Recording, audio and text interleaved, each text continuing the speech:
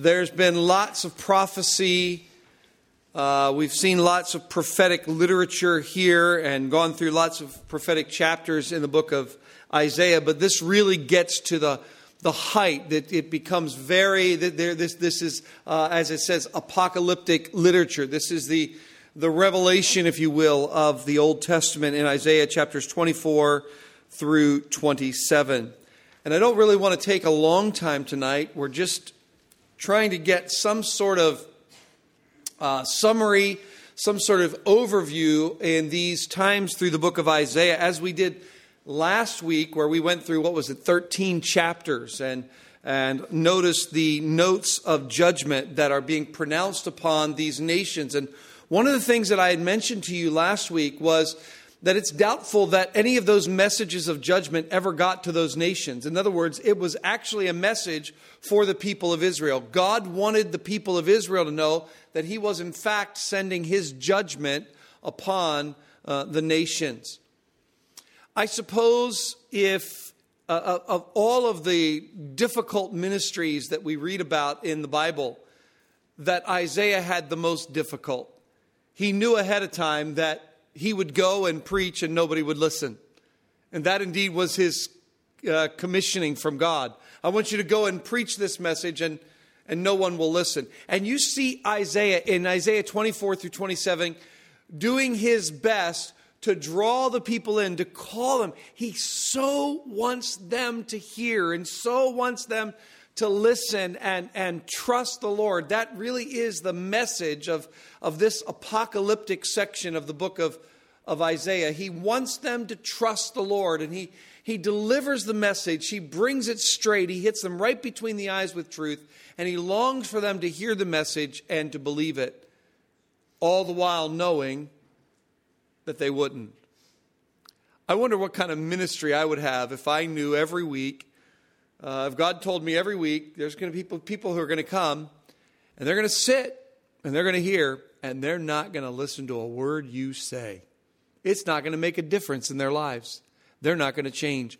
What kind of ministry would I have? I was thinking about that this week as I prepared to lead us through these chapters. I thought almost, just as my sermon tonight, just to read these chapters verbatim, because it's so vivid, the picture is so vivid that Isaiah presents to us. But what I think I'll do is just read some sections with a little bit of comment, set it in some kind of context for you so that you can see exactly what's going on, and then we'll try to make application to our lives. Last week, the application that we made, and I hope that you got it, was I kept referencing this, coming back to this over and over again. Since all these things are true, what manner of people ought you to be? Since all these things are true, what kind of people ought you to be? Well, today we'll come to a different application, maybe not an altogether different application, but to a different application as we come to Isaiah chapter 24 through 27. One of the things that you'll notice about Isaiah chapter 24 is how it begins. Behold the Lord. Behold Yahweh. And if you were in the Sunday school class this morning, the bodybuilders class this morning, you'll remember I said that I think of two things when I think of this word behold. The first thing I think about is Linus, the Peanuts cartoon. Linus coming across the stage in the Christmas cartoon and reading from Luke chapter 2. Behold. The second thing I think about is August 7th, 1993, Greenville, North Carolina, Temple Free Will Baptist Church, 2:30 in the afternoon. The doors to the back of the church opened, the light of heaven shone in, the trumpet sounded, the angels sang, and I beheld her glory. The glory as of the only wife of Joe, right? And she was going to become my wife, and I beheld, and my eyes were focused. And that's something that every time I see that word, I can't get that picture out of my mind. This is something to be stunned at, something to be in awe of. Behold what the Lord, Yahweh, He Himself, God in all of His glorious presence, God in all of His glorious attributes is doing something. And this is stunning to Isaiah. He almost can't believe what he's saying. He almost can't believe what's coming out of his mouth himself. But nonetheless, as a faithful messenger, he must deliver this message to Israel. And what is it? The Lord will empty the earth and make it desolate. What kind of message is that? What kind of burden is that? Behold, the Lord will empty the earth and make it desolate. That is a message of judgment. And that is how we begin this apocalyptic section, this apocalyptic part of the book of Isaiah. The Lord will empty the earth and make it desolate. This is something that goes beyond what took place in what was coming in the Babylonian captivity, though that would be something awful. It was something that would go beyond that. God's judgment upon the nations precludes or leads us into this statement about God emptying the earth, making it desolate. Notice how he says, twists its surface and scatter its inhabitants. There's nobody who is untouched by this. It doesn't matter if you have a high standing, a high social standing, a high economic standing, a high religious standing, or a low one, as it is with the people, so with the priest, verse 2, with the slave, so with his master, with the maid, so with her mistress, with the buyer, so with the seller, with the lender, so with the borrower. You get the picture here. Isaiah wants to make sure that he makes this is all over the earth. It is something that is going to touch everywhere, every place, every person, no matter what the standing. What is it? Verse 3, the earth shall be utterly empty and utterly plundered. Why? Because the Lord has spoken his word. That's the essence of this message. The first 3 verses are the essence of the message. God is going to empty the earth. He's going to make it desolate, twist its surface, strike out everybody. It's going to affect everybody. And you have your assurance of this because God has spoken. God has decreed, and this will, in fact, take place. Now, this worldwide, this earth-wide judgment is further described in verse 4.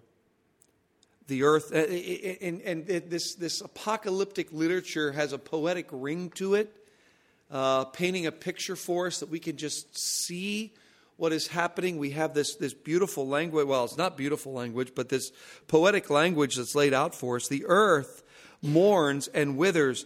The world languishes and withers. The highest people of the earth languish. You see this utter despair that is being brought upon the whole world, the entire earth. It lies defiled, Isaiah sees. He sees in verse 5 that it lies defiled under its inhabitants, for they have transgressed the laws, violated the statutes, and broken the everlasting covenant. Now the question is, what is that everlasting covenant? Depending on how you interpret this section of apocalyptic literature, some are going to say it's the Mosaic covenant. Some think it's the Abrahamic covenant. I'm not sure that it has to be specific to one of those. I think it's just the implicit covenant that God has with people that they ought to obey. Particularly his people ought to obey. But they defiled the earth, and therefore the consequences are coming. The judgment is coming. The punishment is coming. In fact, it says, verse 6, therefore a curse devours the earth, and its inhabitants suffer for their guilt. You see all of this judgment that's just being poured out. Again, there's poetic language such that it helps to describe and can I say vivify, make it vivid, the picture of what Isaiah is trying to say when he says down, they don't drink wine, and singing strong drink is bitter to those who drink it. Verse 9, the wasted city is broken down. Every house is shut up so that none can enter. This is something, as I said, that's more than the desolation that happens in the Babylonian captivity. This is something that is shed upon the entire earth. And Isaiah is privy to this. He's understanding something about this. God is revealing something to us. And it's a reminder to us that there is a day of judgment coming. A day of judgment being poured out. The hour of trial, John says, the Lord says in Revelation chapter 3, the hour of trial that is to come on the whole earth. This judgment. And you can see what is spoken of here in Isaiah chapter 24. Desolation, verse 12, is left in the city. The gates are battered into ruins. For thus it shall be in the midst of the earth among the nations, as when an olive tree is beaten, as at the gleaning when the grape harvest is done. Everything is spattered. Everything is destroyed. That's the picture here. There's no fruit left. That's the picture here. Now, you have this kind of strange verse in the middle of chapter 24, and I want to read it to you and try to give you some explanation. They lift up their voices. They sing for joy over the majesty of the Lord. They shout from the west. Therefore, in the east, give glory to the Lord. In the coastlands of the sea, give glory to the name of the Lord, the God of Israel. From the ends of the earth, we hear songs of praise, a glory of the righteous one. But I say, well, stop right there. Of the glory of the righteous one. All of a sudden, in the midst of this judgment that Isaiah is speaking of, this worldwide, this earth-shattering judgment, you hear out of nowhere this song of praise, this a shout of majesty to the Lord, this song of glory to the Lord. And the question is, many people ask, who is singing this and why? I don't know that I can answer exactly who is singing it, but I believe that I can answer why. And it's something that we see in these chapters to come. What we're seeing here, and this is something Isaiah wants to press on the people of Israel, this is something that Isaiah wants to press on us. It is what is recognized here is the personal activity of God in this judgment. They are recognizing that this judgment is not coming from some natural disaster. This isn't just because the earth isn't twisting because of some earthquake. This is the direct result of the involvement of Almighty God. And He is, in the middle of this chapter, He has been giving praise. He has given praise and glory and majesty. He is being exalted as the one who is doing exactly this. You see what He's doing? Isaiah is pressing this home to the people. He so wants them to hear and so wants them to pay attention that he says, this is God's doing. Wake up. And then he goes right back in, 17 through 23, describing this worldwide catastrophe. This worldwide catastrophe, many commentators believe that what he's being describing here is that which John describes in the book of Revelation, nothing more than the 7 years of tribulation and great tribulation to come upon the whole earth. Chapter 25 is Isaiah's response to all of this. O Lord, he says in verse 1, you are my God. I will exalt you and I will praise your name. For you have done wonderful things, plans formed of old, faithful and sure. I think that's the heart of Isaiah's message. God, you've done this. God, you are bringing about your plans from before the foundation of the world. You have spoken. You are faithful. You are sure. You do what you say. Now listen. We might not be the brightest bulbs in the lamp. We might not be the sharpest knives in the drawer. But we can read. And when we read the scriptures, we understand that God has spoken and that He will most surely do what He has said He will do. What Isaiah is saying here is God, he's looking back, he's looking to this prophecy as God has unfolded it, as God has brought it to his attention, this worldwide catastrophe that is coming. And he says, Lord, this is all part of your plan. And notice the personal involvement again. that Isaiah sees. Verse 2, you have made the city a heap, the fortified city a ruin. The foreigner's palace is a city no more. It will never be rebuilt. You do these things.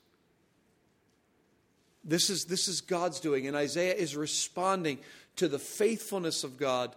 And because God is faithful to bring judgment, God is also faithful to bring blessing. And that's what he talks about in verse 6 when he says, on this mountain the Lord of hosts will make for all peoples a feast of rich food, a feast of well-aged wine, of rich food full of marrow and aged wine well refined. And he will swallow up on this mountain the covering that is cast over all the peoples, the veil that is spread over all the nations. He will swallow up death forever, and the Lord God will wipe away the tears from all the faces, and the reproach of his people he will take away from all the earth. Why? For the Lord has spoken.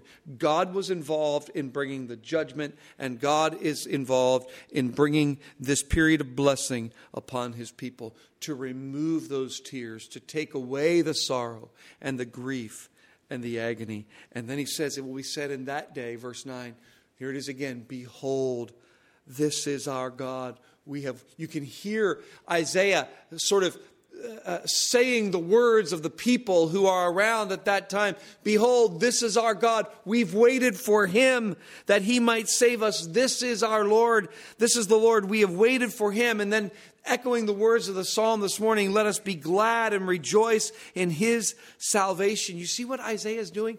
God is the active one in bringing judgment. God is the active one in bringing his blessing of salvation and setting up his eternal kingdom. And he is pressing the people. He's faithful. God does not speak. God's not just, what did my dad used to say? Do you think I'm speaking for my health? He'd always ask me that. Do you think that as if to say, listen to me. I'm not just talking to hear myself talk.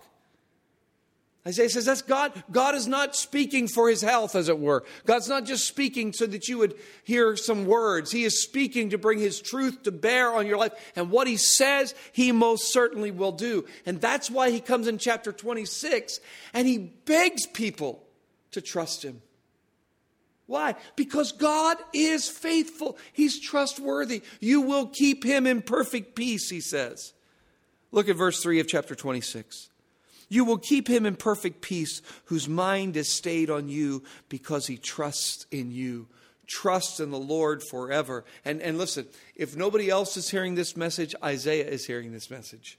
Trust in the Lord forever. Why? For the Lord God is an everlasting rock. He has humbled. And this is what we're going to see coming in chapter 26 and 27. He's humbled. At one point, let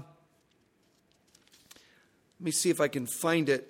At one point, it says, God, he spreads out his hand like a swimmer. It's somewhere in 26 or 27. Where is it? The end of 25, yeah. He spreads out his hands. Where is it? Okay. He will spread out his hands in verse 11. In the midst of it, as a swimmer spreads out his hands to swim, the Lord will lay low his pompous pride together with the skill of his hands. It's like God, spreading out his hands like a swimmer, just bringing it all to naught, bringing it all down, leveling his judgment. And he says, listen, God is the one who is humbled. God is the one who is brought down. And God is also the one who will raise up. And what is he asking us to do? What is he telling his people to do? He's telling his people to trust God. To trust the message of God, to trust his truth. And if I have anything to say to you tonight, it's this. You can rely on God to do what he says he'll do. This word is not, it's not rocket science. Just take it and believe it. And you may not understand it perfectly. And of course we don't understand everything perfectly, especially apocalyptic literature. But I can tell you this, whatever God said he'll do, he will do.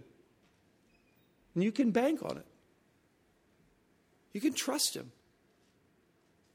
And that's the secret, if I can say it this way. That's the secret to peace in these days. Perfect peace. When everything around us is in chaos and everything around us is upset and everything around us is uneven, what keeps us in perfect peace is having a mind and a heart that's stayed on God. Like we said upon this morning, stayed upon Jehovah. Hearts are fully blessed. Finding, as he promised, perfect peace and perfect rest. Well, down to verse 20 of chapter 26. Come, my people, enter your chambers and shut your doors behind you. Hide yourselves for a little while until the fury has passed by. For behold, the Lord is coming out of his place. Now we see him going back into this message of judgment. The Lord is coming from his place to punish the inhabitants of the earth for their iniquity, and the earth will disclose the bloodshed on it and will no more cover its slain. And then in chapter 27, he brings out this picture of Leviathan. Leviathan is this we can call the sea serpent. Leviathan is this picture of evil. It is evil personified. In that day, he says, in that day the Lord with his hard and great and strong sword will punish Leviathan, the fleeing serpent, Leviathan, the twisting serpent, and he will slay the dragon that is in the sea. You must be able to connect this with what John said in the book of Revelation. Because this is God bringing his punishment, bringing evil to account. The one who would be the destroyer of his people, the one who would want to come and destroy God's garden, as it were, is himself going to be laid low. And what he's saying here is God renewing his people. God, even in the midst of this great judgment that is to come upon the whole earth, the one that is where God is striking, God is leveling, God is laying out his hand. What he is saying here is that God is also going to raise up his people, create for them a place. In that day, verse 12, from the river Euphrates to the brook Egypt, the Lord will thresh out grain, and you will be gleaned one by one, O people of Israel. And in that day a great trumpet will be blown, and those who were lost in the land of Assyria and those who were driven out to the land of Egypt will come and worship the Lord on the holy mountain at Jerusalem. Something's going to happen. God somehow is going to bring his people to worship him as he brings his judgment upon the earth. We understand that there is a coming day of worldwide judgment, as I said. A coming day of worldwide judgment, when God will unleash the fury of his wrath upon the earth. It's coming. You can bank on it. We say, this is hard, this is difficult, this is scary, this is fearful. Of course it is. For certain. For sure. Where is the secret of your peace in these days? Your peace comes as your heart is stayed upon him and his redemption, his promise. Everyone who has taken refuge in him, he says, shall be saved. What do we said last week as we went through this section on those 13 chapters, I think it was, or 10 chapters on those messages of judgment, that the message is this: since all these things are true, what kind of people ought you to be? Maybe we can modify that a bit this week and say this: because of God's promise to humble the inhabitants of the earth, how ought you to trust him? How ought your heart to rest in him tonight? What would that look like if you said, God, I know that judgment is coming. And I don't want to be like those people that were hearing in Isaiah's day. I don't want to be like those people who hear but don't listen. Lord, I want to hear and I want to listen. And I want my heart to be stayed on you. I want my heart to be set on you now for your glory, because you are the everlasting rock.